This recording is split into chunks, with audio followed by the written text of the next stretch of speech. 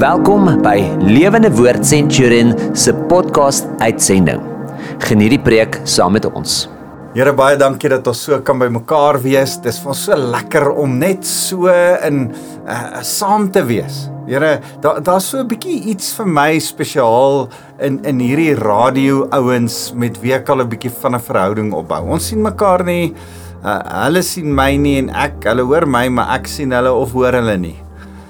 Maar tog voel ek, daar's 'n bietjie van 'n verhouding. En Here, dankie oor verhoudings.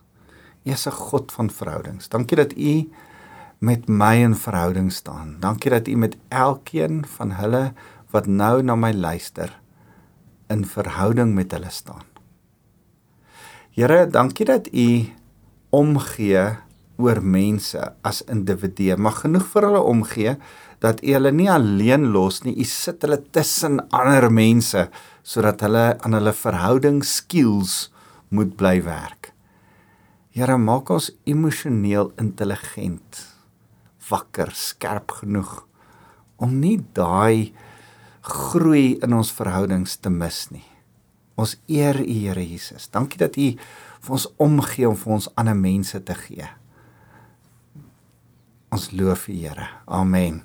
Nou, dis vir my lekker om so saam met jou te kuier. My naam is Wouter van Merwe en ek is van Lewende Woord Centurion.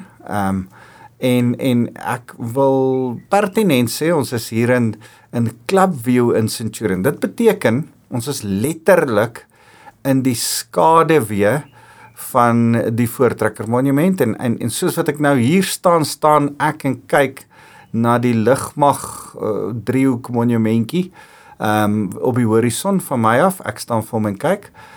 En ek sê dit vandag pertinent, want ons is in hierdie tyd, pas na geloftedag, daar's 'n ding, en ek wil met jou praat oor verhoudings in ons land. Ons staan in 'n verhouding met ander mense in ons land. Die gelofte kom uit 'n geskiedenis waar verhoudings verkeerd was en oorlog tussen Zulus en Afrikaners geheers het, en waar ek dink die Here ons geroep het tot versoening. Ek dink ook die Afrikaner het die versoeningsmissie, roeping wat hulle gehad het vir baie lank gemis, maar ek dink hulle begin dit raak sien. Ons as Afrikaners begin besef, ons is hier om versoening te bring tussen Zulus met Xhosas, en Engelse met Afrikaners, en Sothos met Tswanas, en Xhosas met wie ook al. En ek dink, al hoe meer en meer begin ons in Suid-Afrika besef, dat versoening en versoeningsdag, die versoening is vir ons belangrik. Versoening is wie ons is. Ons het miskien oorlog gemaak in die verlede teen mekaar. Daar was miskien apartheid en wette wat ons uit mekaar uitgehou het, maar nou het ons met mekaar versoen. En wat vir my so mooi is dat in Suid-Afrika help ons, stuur ons mense uit wat nou experts raak op versoening, om ander plekke te gaan help waar daar konflik is, sodat daar versoening kan kom. En ek dink, mag ons in Suid-Afrika bly groei. Ons het al baie gegroei van Bloedrivier af tot waar ons nou is. Baie gegroei van Afrikaner nasionalisme tot waar ons nou is. Ek dink ons was 'n bietjie emosioneel onvolwasse in baie opsigte. Die mense was volwasse, die mense het op hulle standpunt gestaan, maar intussen tyd het daar 'n groei en ook dink ek in ons geestelike kapasiteit as nasie saamgekom. Dus sommige mense wat ander gode aanbid het, is ook nou lief vir Jesus en kan ons saam in eenheid as broers en susters staan. So ek dink daar's geweldig baie ontwikkeling. En ek wil pertinent sê, ons is ook op 'n plek waar ons kan sê, luister, ek is trots om 'n Zulu te wees, of ek is trots om 'n Xhosa te wees, of ek is trots om Tswana te wees. En ek wil pertinent sê, ek is trots om Afrikaans te wees. En ek is trots om Afrikaner te wees. Ek dink nie, en daarmee is daar niks niks nie, en ek is lief vir my medebroers en susters in ons land. van ander tale en kleure en ek dink, yes, wat 'n voorreg dat ons daar kon kom al. En dan dink ek, ja, verhouding is so geweldig belangrik. Want ons mis so baie keer, en dis wat ek jou vandag wil wys. Ek wil vir jou 'n prentjie wys, dat geloof is eintlik verhouding. Geloof met die Here. Geloof om in Jesus te glo, beteken ek staan in verhouding met hom. Om geloof te hê in 'n bonatuurlike God, te weet dat ek glo dat Jesus uit die dood uit opgestaan het, bonatuurlik, en dat hy my Here en my koning is, autoriteit, beteken ek staan met hom in twee tipes verhouding. 'n verhouding in 'n wete van wie hy is en wat hy kan doen, en 'n verhouding van onderwerping. Hoor jy, hy is my autoriteit. As hy uit die Bybel uit sê ek moet 'n ding doen, dan sal ek dit so doen. En as ek en jy vir mekaar sê, hey, geloof is niks anderste as verhouding nie, dan wil ek vandag so na 'n paar goed vanuit verhoudings kyk, en ek wil vir jou wys, in die eerste plek, kom ek begin deur vir jou te vertel van my vrou. Ek staan met my vrou in verhouding. Ons is nou 29 jaar getroud, 29 en 'n half jaar getroud. Ek is ongelooflik lief vir haar. Ons het 3 dogters. Ek staan met haar in verhouding. Maar om met haar in verhouding te kan staan, moet ek met haar tyd spandeer. Sy kan nogal complicated wees. Vrouens dink anders as mans.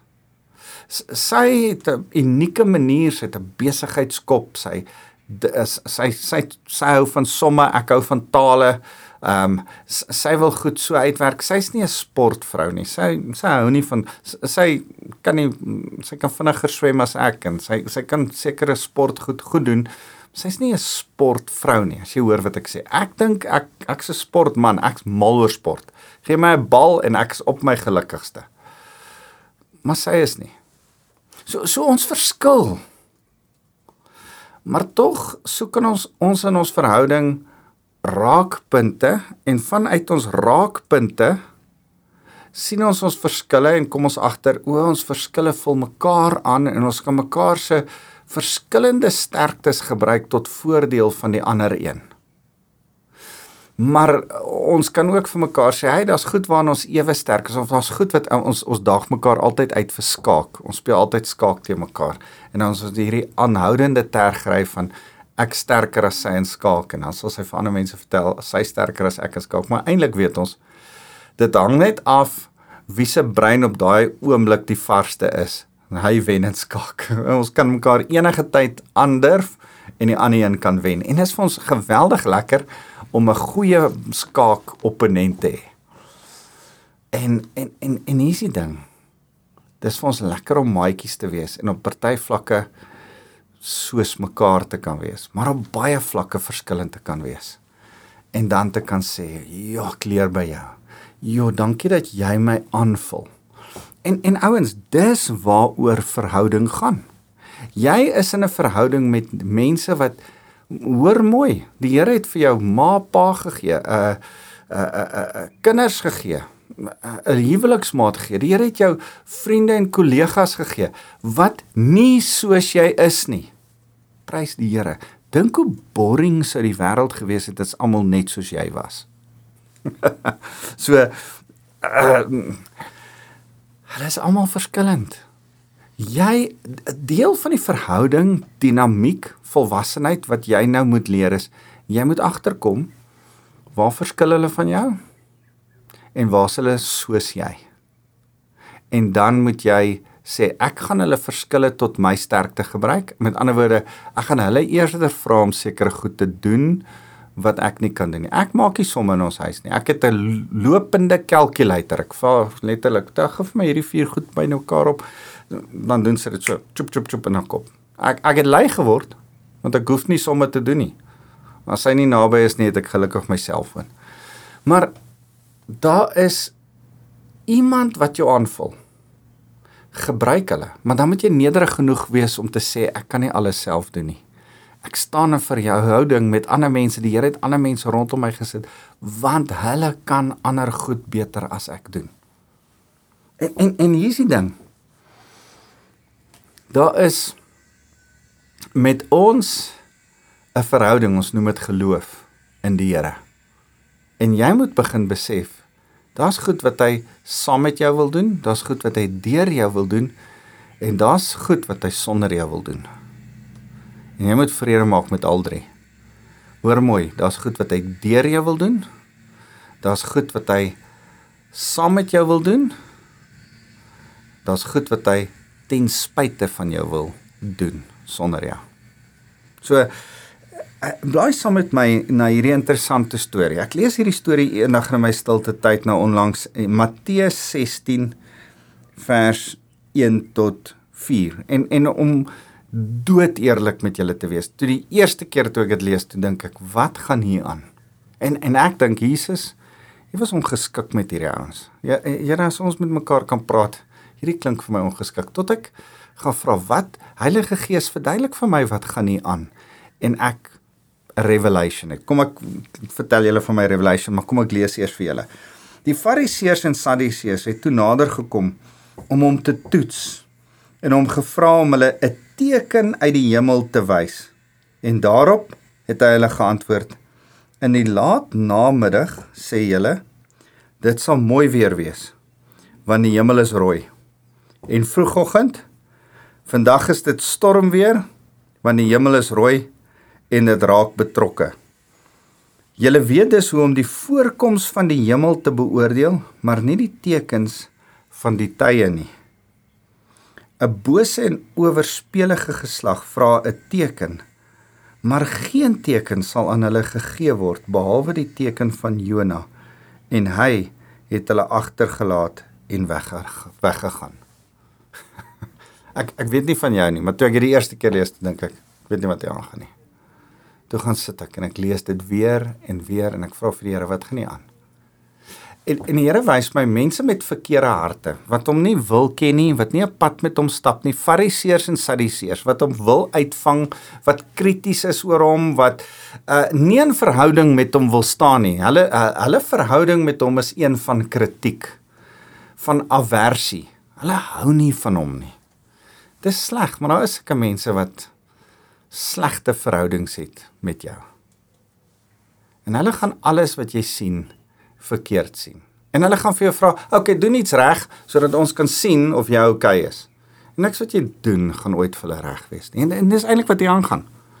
Jesus weet, hulle wil die wet onderhou hê, hulle verwag 'n ander tipe Messias, hulle het 'n ander verwagting, hulle is krities teenoor hom, hulle stap nie, hulle doen nie die moeite soos sy disippels om saam met hom die pad te stap nie.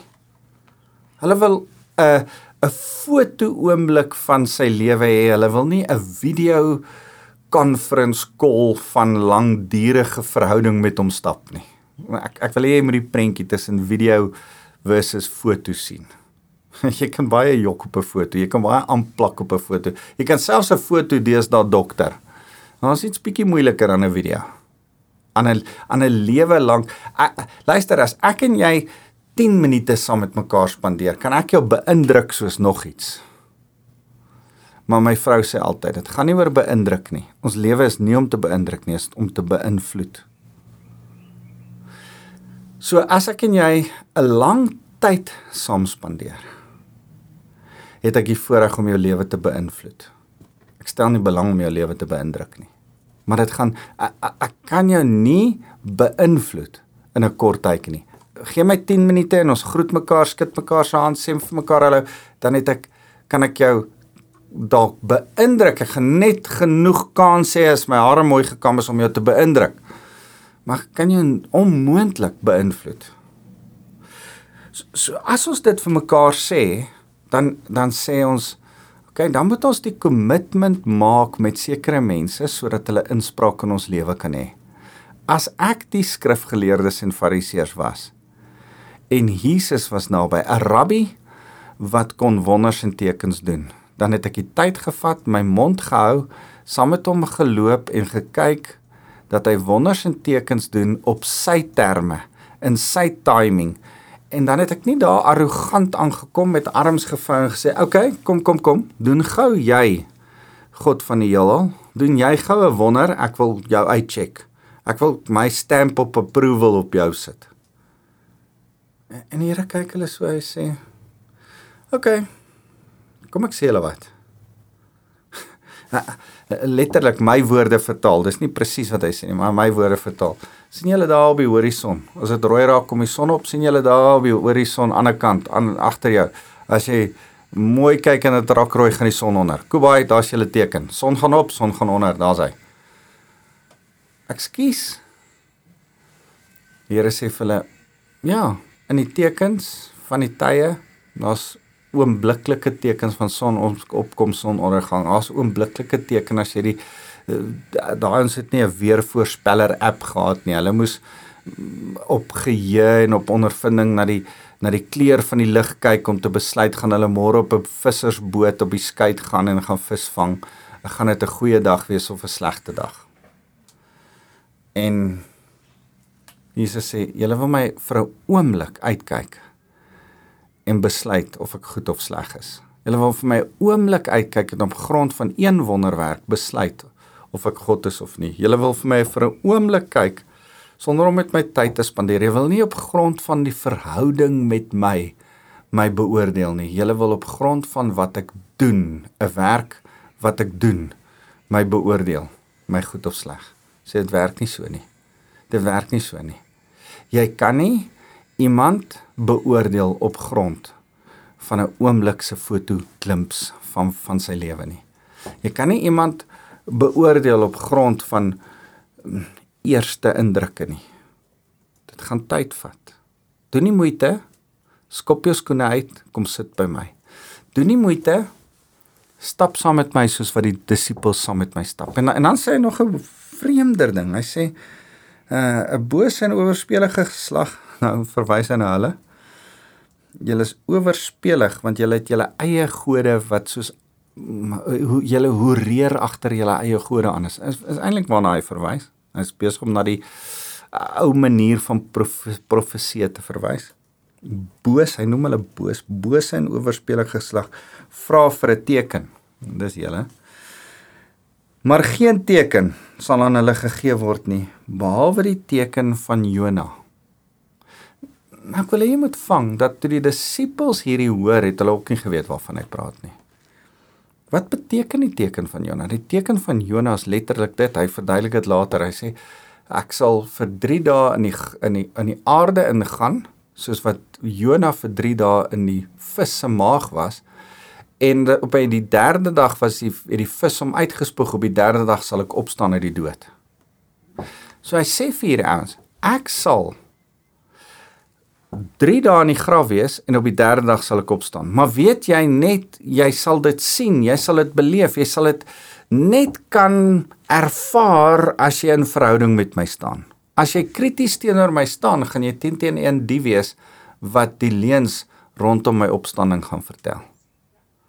As jy nie met my in verhouding staan nie, gaan jy nie die teken van Jona raak sien nie. Dis kom die Here sê, nee, ek het 'n teken, die grootste van alle tekens van ons verlossing, wat ons tot geloof moet laat bring, want ons glo in die opstanding van Jesus.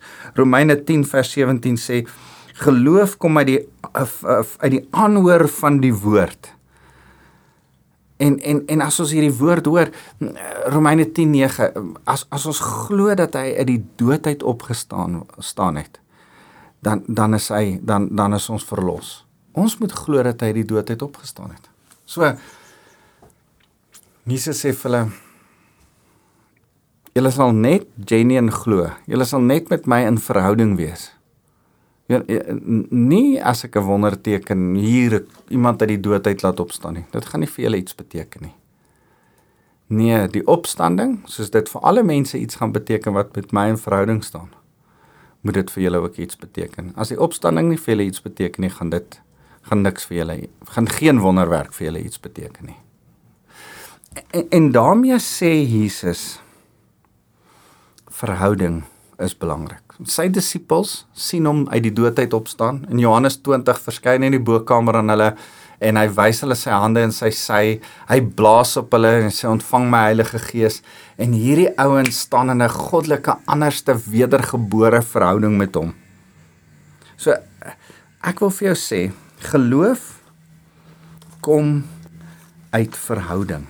Hoor wat sê, ek wil hierdie vir jou lees, Galasiërs 3 vers 6. Soos van Abraham gesê is, Abraham het God geglo, en God het sy geloof vir hom as regverdiging gereken. Hoekom sê die skrif Abraham het geglo? Abraham het saam met die Here geëet.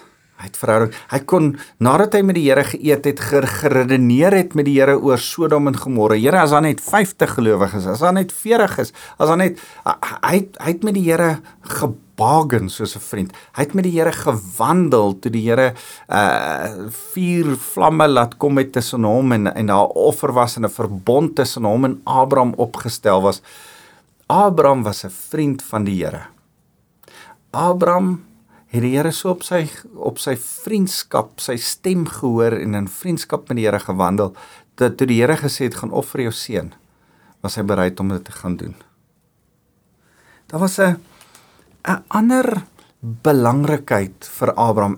Baie keer as ek praat oor persoonlikheidstipes, dan beskryf ek Abraham en sê ek, Abraham was 'n mens van harmonie en verhouding.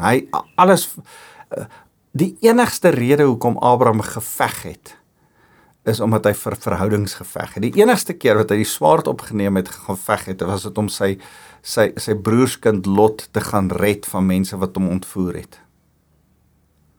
Abraham het letterlik geveg vir vrede.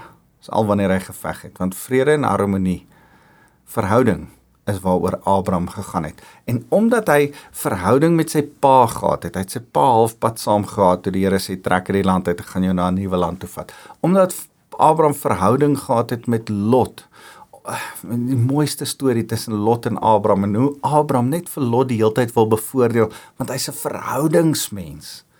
Abraham het 'n verhouding met die Egiptiese farao, en jok vir hom, omdat hy met hom verhouding wil hê. Hy doen dieselfde met die koning van Assirië, Abimelech, en uit hierdie hele ding, sien ek, Abraham is 'n verhoudingmens, en daarom het hy verhouding met God, ons noem dit geloof. Galasiërs 3 vers 6 noem dit geloof. So geloof is verhouding, geloof kom uit verhouding, geloof is niks anderste as verhouding nie.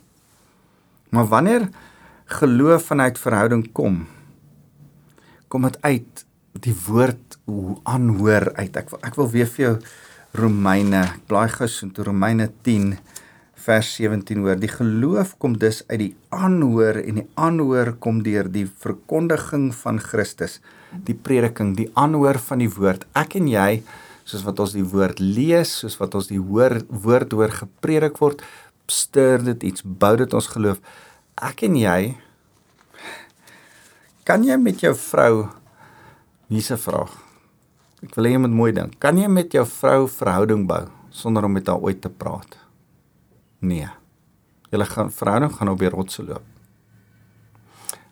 Kan jy met jou vrou verhouding bou, en net jy praat, sy luister? Glo my, ek het al sulke berading gedoen, gisteraand. Nee, dit gaan nie werk nie. Sy gaan vir jou los, want sy wil ook een of ander tyd vir jou sê, hoe voel sy?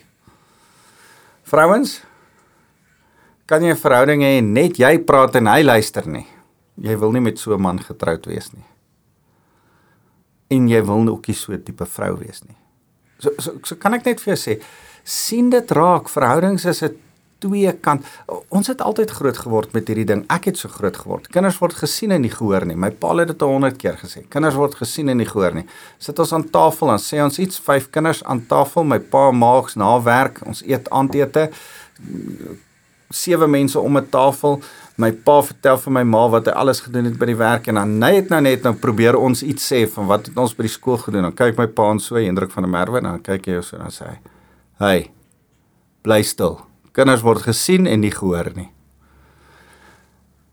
Ek het besluit, toe ek kinders groot maak, ek hou nie daarvan nie. Ek dink dis verkeerd. Ek dink ek wil kinders sien en hoor.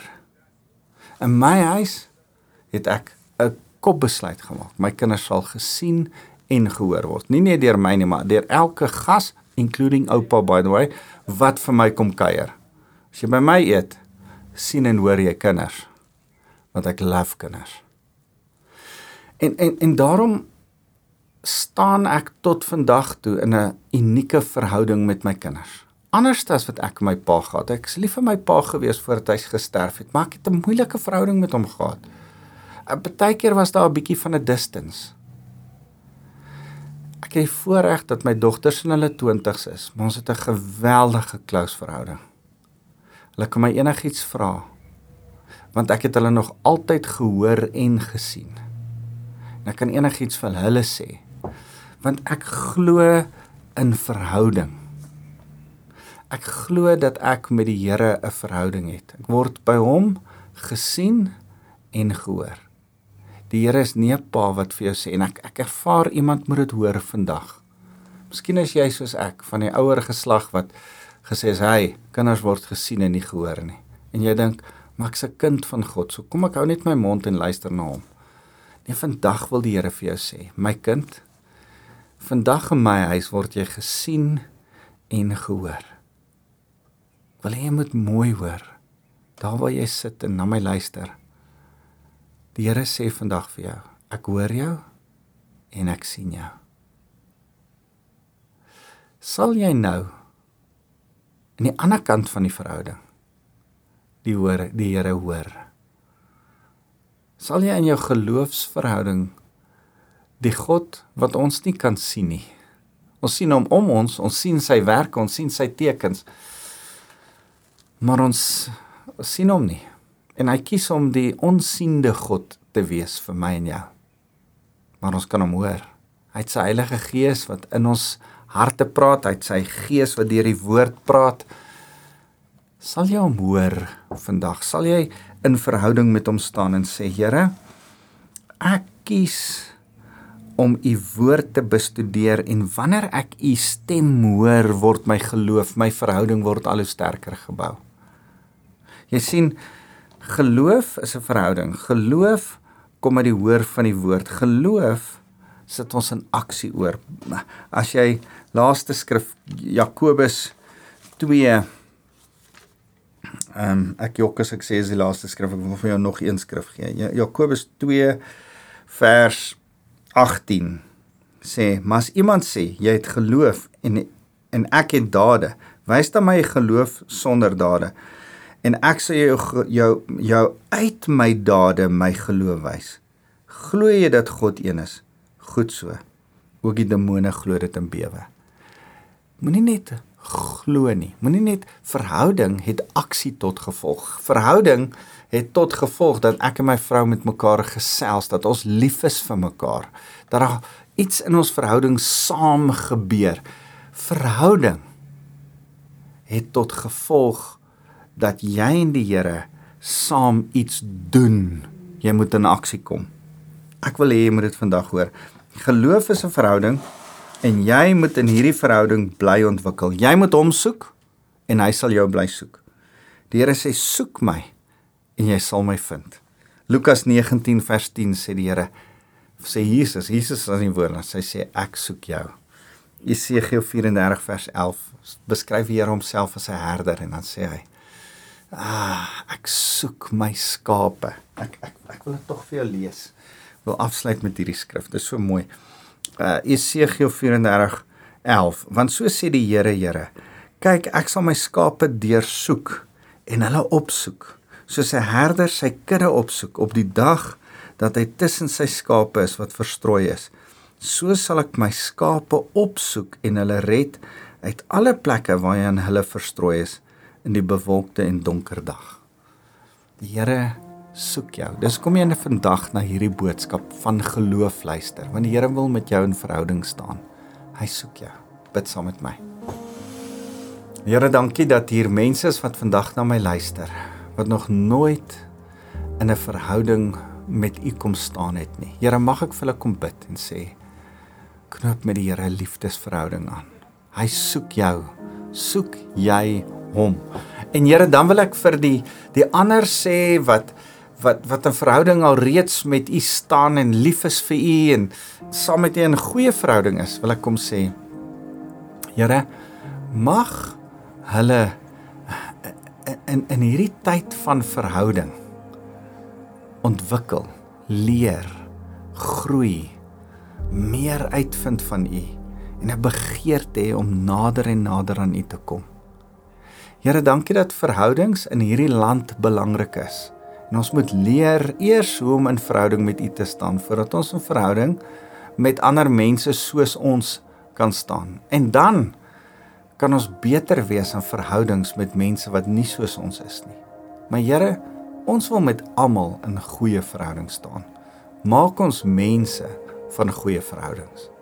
Here, dankie dat ek kan 'n seën uitspreek oor elkeen wat na my luister. Mag die God van liefde, die God oor Suid-Afrika wees, want hy's 'n God van verhouding.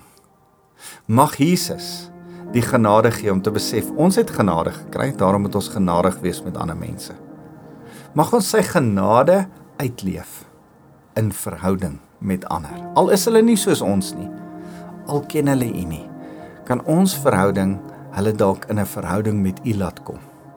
En Here, mag ons die vrymoedigheid hê om met die Heilige Gees in ons harte te kan gesels en die Heilige Gees met ons. Ons het U lief, Jesus. Amen.